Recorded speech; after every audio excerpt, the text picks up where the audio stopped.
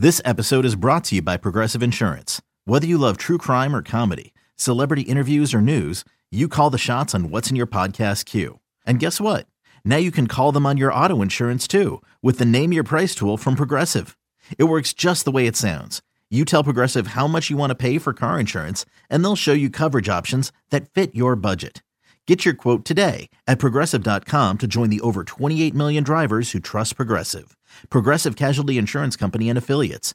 Price and coverage match limited by state law. It's time to go inside the front office of the Athletics with the general manager of the A's, David Forst. Here now is the David Forst Show with Chris Townsend.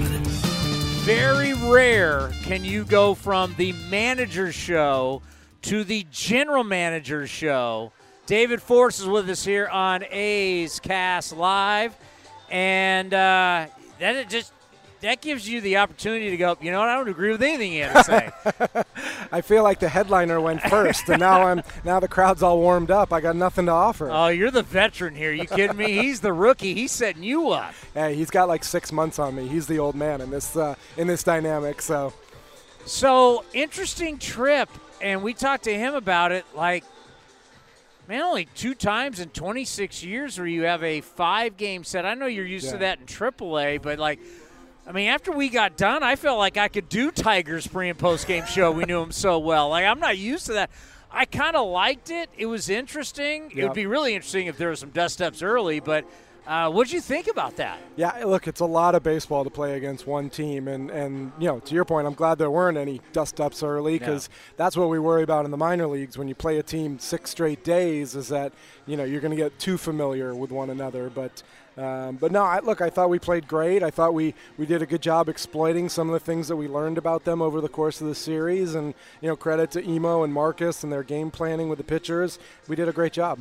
The great thing about what we do here with A's Cast and A's Cast Live is we really give yourself and Mark a chance to talk about stuff that, you're just not going to do with the beat writers all the time. And he talked about he wanted to open up now. He wanted to let it breathe a little bit, but the whole meeting that they had in Detroit, and we talked about that, and he wanted to talk about it today. And because you can't have meetings all the time, because if you have meetings all the time, your guys are going to start rolling their eyes and not care. Sure. A very productive meeting that's good to see. For sure, yeah. And he talked to me a little bit while we were in Minnesota about some of the things he wanted to say to the hitters and trying to pick the right spot. And look, after you lose 9 straight, it's probably a pretty good time to say something and get it off your chest. And he felt like it went really well at the time, and obviously the results kind of speak for themselves. I know he and Tommy and Crony wanted to talk to the hitters about some of the things that felt like other teams were exploiting with us and hitting the ball in the air, not having anything to show for it, and we needed to play more team offense, and I thought they did a nice job of it.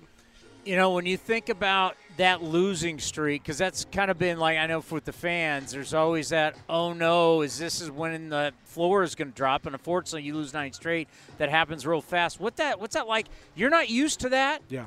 What's it like? How frustrating is it? I'm sure you want to make a ton of moves, but just take us through that. Yeah, it's tough. You get to a point where you almost forget what it looks like to win a game. I mean, as a player, I think you always have this idea that you're one hit away or one good game away. When you have to sit there and watch, you sort of forget what this team does well and how well we can pitch, how well we can put base runners on, and you almost say like, God, I don't remember what it looks like when we win. So it's nice to sort of have a game to bounce out of it and then put on top of it, 3 more, winning 4 out of 5 to say like, oh wait, this team does have the ability to get guys on, to move guys over, get them in. The pitchers do have the ability to throw up some zeros, and we're not going to be stuck in that, sort of that pattern that we got into in those 3 series. Well, Minnesota, those 3 games were all close. Yep. And then all of a sudden, I've been calling this the year of discovery. Let's find the guys that can help now and help later. And we just had Zach Logue on, and I think about Martinez and his debut. You got guys going out there not walking anybody, not giving up any runs, young players who you acquired in a couple trades. How nice is it to see the guys from the trades helping out now? 100%. Well, you said it, not walking anybody. It's something huge. Something we've always preached with our pitching. Emo's done a great job. You don't put guys on base, you give yourself a chance. And in fact, I I texted a little bit with AJ Hinch after the series just because we have a long relationship, and he obviously wasn't happy with how his club played, but he made the point. He said, "You guys didn't walk us, and you don't give them extra opportunities." So particularly with Martinez and Logue, obviously guys who just got here, but to come in and make a good impression. They barely, Martinez did not get any big league camp time. We traded for him basically on the way out the door. Logue was there for just a little bit. We saw him a couple weeks ago for a quick stint, but for him to come up, pitch the way he has in 2 starts, give us an opportunity to win both times, that goes a really long way towards how we view him, how we view his opportunity at this level. Don't you have to kind of like first, second starts in the big leagues understand that heart, emotion, adrenaline, right? It's kind of hard to judge these guys. I mean, think back to James Caprillian's first inning in Fenway Park last year when, he admitted afterwards he could not feel the ball. He could barely, feel his feet touching the ground. You have to understand there's going to be some emotions and some nerves involved. I mean, if you judge Cap on that first inning there, he never gets back to the big leagues. We don't see anything of what we have afterwards. But, yeah, you got to give them a little leeway. And for particularly a guy like Adrian to come in, doesn't know anybody in the clubhouse. He's never been in an A's uniform. To come out there and throw strikes and perform the way he did is a really impressive thing. We just told Zach Lowe, a guy that comes on this show all the time is Tom Glavine, the Hall of Famer, who was a hockey player drafted by the LA Kings. Mm-hmm. And Logue's a hockey guy. I mean, there's something about that toughness of playing that sport. Whether you're a kid that played football or you played hockey, got to be tough to play that sport. And, he's not going to go out there and throw it by all day long. But that new cutter he got in independent ball and everything, just this lefty looks tough. What are you seeing? It's a pretty good comparison anytime you're talking about Tom Glavine for a left-handed pitcher. There's obviously some deception to his delivery. I mean, I was watching the post-game show on NBC, and they showed 5 or 6 clips in a row of him pitching, and it almost looks like his timing is just a little bit different. Every time he goes to the plate, he hesitates. He has that leg kick. The ball's hidden behind, and obviously Detroit hitters just didn't pick it up. So, anytime you can add deception to strike throwing and 3 or 4 pitches, you got a chance. Numbers around the league are way down offensively. And we've been breaking that down, and I don't know if it's you need to only be putting cigars in humidors, maybe not baseballs. Pitchers don't have spider tack and sunscreen anymore. I mean, I don't know. You've got a bunch of guys with low averages, but the whole league is like that. What do you think's going on? This is a different offensive environment that we're playing in. It just is. Whether it's the humidors, the baseballs themselves, whatever it is, there's enough data now that we're 5-6 weeks in the season to say, this is not the same game we've been playing the past few years, and whoever adjusts is going to thrive. We are not the Yankees. We're not going to hit the ball out of the park regardless of what ball you're throwing up there. It just isn't going to happen. So you have to adjust, and that's something we cannot control, what the baseball does or what it looks like. So if our pitchers take advantage of it, if our hitters can find a way to adjust, then that's how you win games. But look, there's enough data to say the offensive environment is different. Sometimes really simple questions aren't that dumb, and I'm going to give one to you. Okay. Because you guys love your data. Yep. You love your analytics, and you really love science because StatCast is basically science, right? How do I know scientifically what a humidor does to a baseball in Oakland versus Houston versus Kansas City versus Minnesota versus Miami? How do we know exactly what the humidors are doing to each baseball in each park? You're going to have to ask someone a lot smarter than me. You just are. An easy question isn't that dumb. Yeah, you're going to have to ask someone else. I don't know the answer to that. I can tell you, how far the balls travel and, what certain exit velo and a certain launch angle does now compared to what it did a year ago. But I can't tell you exactly what the humidor actually does to the baseball. I don't know. Isn't that weird? Because the baseball is the most important part of this game gear-wise. It's not your glove. It's not the bat. The ball. The game starts with the ball being thrown. 100%. So, look, the idea was obviously to create a consistent baseball across all 30 parks. But all 30 parks are different. The humidor baseball in Oakland is going to travel differently than it does somewhere else. We've known that since the beginning of time, that the ball in this park, when there's a marine layer or at night, it just doesn't travel. It's different than other places.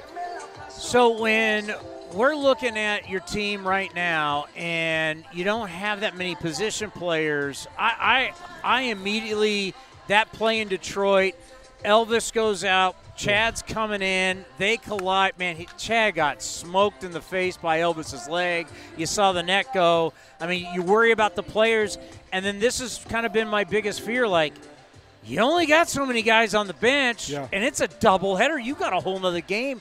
What were you thinking when that goes on? Yeah, first of all, I was so happy that both guys were okay. It looked awful for Chad, and you're just, you see Nick out there on the field, and then Jeff Collins comes running out, and you're like, oh my God, are we going to have to cart Chad off the field? You're just desperate for any sort of sign that he's doing okay. So thank goodness he was. But yeah, particularly first game of a doubleheader, you're thinking, how the heck are we going to get through this thing with enough healthy bodies? I mean, we have chosen, obviously, to go with 12 position players, and that will change at the end of the month because it's mandated that you can only have 13 pitchers come May 29th. But we've chosen to go with 12 position players because we think an extra guy in the bullpen gives us the best opportunity to win games. But that comes with some risks, and it comes with some limitations on what Kotz can do with the lineup. So, I'm very happy they were both okay. But yeah, when that happens, you're immediately, I'm texting Dan Feinstein. We're talking, when's the next flight in Detroit? Who's the next guy up? Like, those are the things you have to think about right away. I mean, if I'm thinking about it, I know you're thinking about it because I was like, oh my God, because, a lot of these teams, you say you got 12 guys, but one guy's a backup catcher, right? Who may not be able, that's like like the emergency quarterback, maybe putting a guy out there. And when you talk about rosters, if you ideally could do it, let's say, 25, 26, whatever we want to play, what ideally would you like to be able to play with roster-wise, pitchers versus position players? We've kind of gotten used to that 28 number here the last couple of years when we had it for COVID and had it at the beginning of this year. Like, that has felt like a little bit of a sweet spot. Ultimately, I think – I don't think we'd go beyond 9 guys in the bullpen no matter what. Like, that's been a good mix. Kotz and Emo have done a great job of giving guys days off, of moving guys around in roles. So I think we've found 9 relievers. Now, that sounds ridiculous to some people because back in the day, Tony La Russa was here at the A's with 6 guys out there, and they were all fine, and they were all throwing 100 innings each. So, look, the game has evolved. We're a little bit spoiled by the ability to have extra arms out there and have guys go 1 inning at a time. But yeah, at 26, I think, 14 and 12 has been pretty successful for us. And again, like I said, it's not ideal to only have 3 guys on the bench in case of injury, in case you want to pinch hit. But this bullpen mix has worked really well for us. Is the not having 28 at this point, is that really just about not adding to payroll? I don't think so. I think, look, how many years do we play with 25? I think forever. It's a big jump. It took us a long time to get a 26 man, whether that's both players and the owner's side sort of adjusting to that, but I think 28 is a big step. I'm not sure we're going to get there full time. Or you could have guys like Shohei Ohtani who do 2 different things. Right. Will you be more we joke with Kotze because I played against Kotze in college. He was Shohei Ohtani. He was. He'd go out, go 3 for 4 against us, then he'd come in, throw 96, and close the game out from center field. I saw that with my own eye.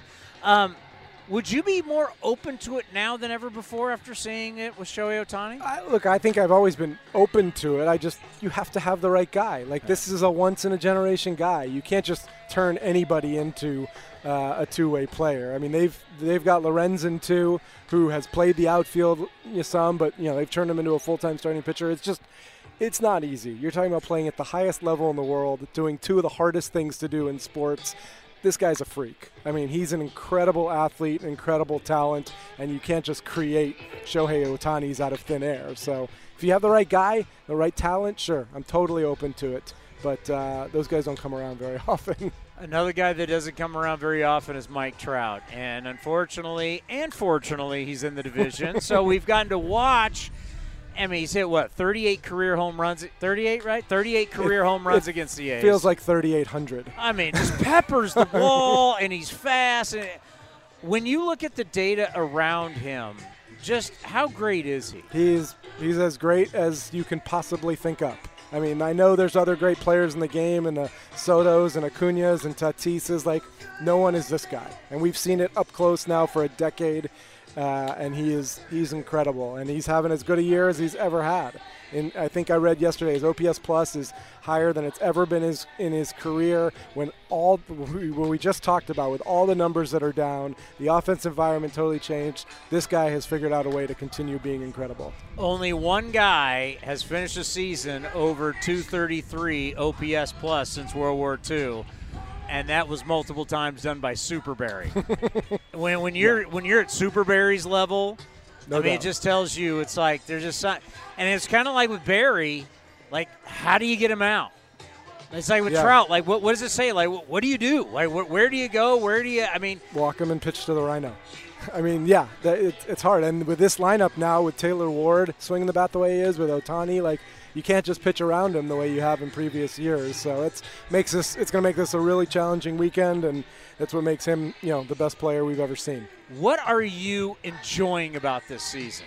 We always get so because you got to make decisions. So what are you enjoying? I enjoy the wins. I still love winning more than I hate losing. So, look, I think we know how challenging this is. We know we're giving opportunities to a lot of young kids, and we're playing in a tough division.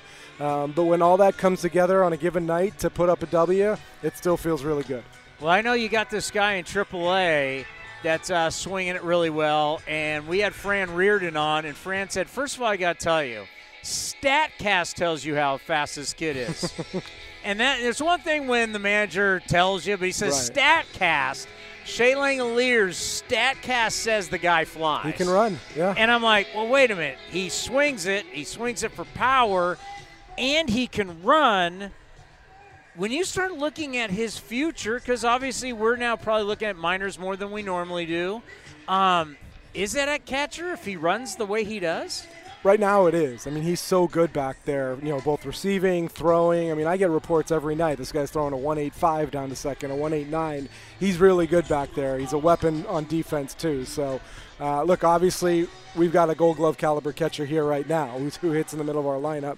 So until we lobby the league to play two catchers at once, we're going to have to figure that out. But it's great to see what Shea's doing. I get those same texts from Fran about how fast he is, what an impact he has on the game, and it's exciting. And at some point, we're probably going to have to find a way to get him here.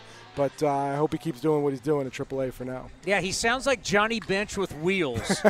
And I'm like, okay, you got a Gold Glove catcher, and you can only play one catcher. Yep. Well, I want to see him hit. Where could he play? Yeah, I think we're going to have to figure that out. We do have a DH spot, and we've used it for Murph a lot on his, quote, days off behind the plate. So we could be creative there. Shea hasn't played anywhere else, so we don't have that answer yet, but it's something we're going to start discussing. Well, that movie Moneyball, Brad Pitt was saying it's easy to play first base, right? It's incredibly hard, Walsh said. When you're looking at certain guys, and we'll end on this because I saw him today. We hadn't seen him since spring training. There's some guys that bring this element to the clubhouse, and that is Ramon Laureano. He brings that toughness. He brings that I want to go out there and kick the you-know-what out of the other team. Yep. You just can't replace that. You can't teach it. It's just something that's there. Just talk about that edge he brings on and off the field to this clubhouse and to this ball club. Yeah, it felt more normal the last 7 days watching our games, watching our lineup with him in it, because you get used to sort of the energy he brings, the sort of game interrupting effect he has out there, though he probably could have stayed a little closer to third base yesterday in the first inning. But no, it just feels normal to have him back, and I know how hard he worked during his time off and how much he wanted to be here. So I'm happy for Ramon that he served his time, he's back now, and he's where he wants to be. We've talked about it before. There's the good and the bad, but you got to take both because that's who he is. You're right. That's so someone asked me about it. I said, hey, that's Ramon. That's how does he get that far off third or get fooled by the little league play? That's Ramon. Yeah. But it's all the other stuff that when he's tracking a ball down to left center and throwing guys out at first, and you're looking at the StatCast going, how far did he throw? You gotta let the thoroughbred run, right? Kind of like Pache's the same way. Yeah, I mean, Ramon ran down that ball in Triples Alley the other day. You see the way he runs out of the box, down around the bases. So, yeah, it's nice to have him back. no matter what, we're going to ask you each week, what are you happy about? We got to stay positive at times. I mean, we got to discuss everything, but I like remember, it's a game. We're supposed to be having a good time. I saw that in a movie at some point. This game's fun, goddammit, right? And Cody wanted me to ask you, are you worried about the W's, about the Dubs? No. Dub Nation, are you panicking? Worried. Some people are panicking. No, they'll take care of it tonight. I'm not worried. Okay. He's a big – I've seen him at Warrior games. He's a fan. They'll be fine. All right, we'll talk to you next week. See you guys. It's the David Forst Show right here on A's Cast Live. This has been a presentation of the Oakland Athletics.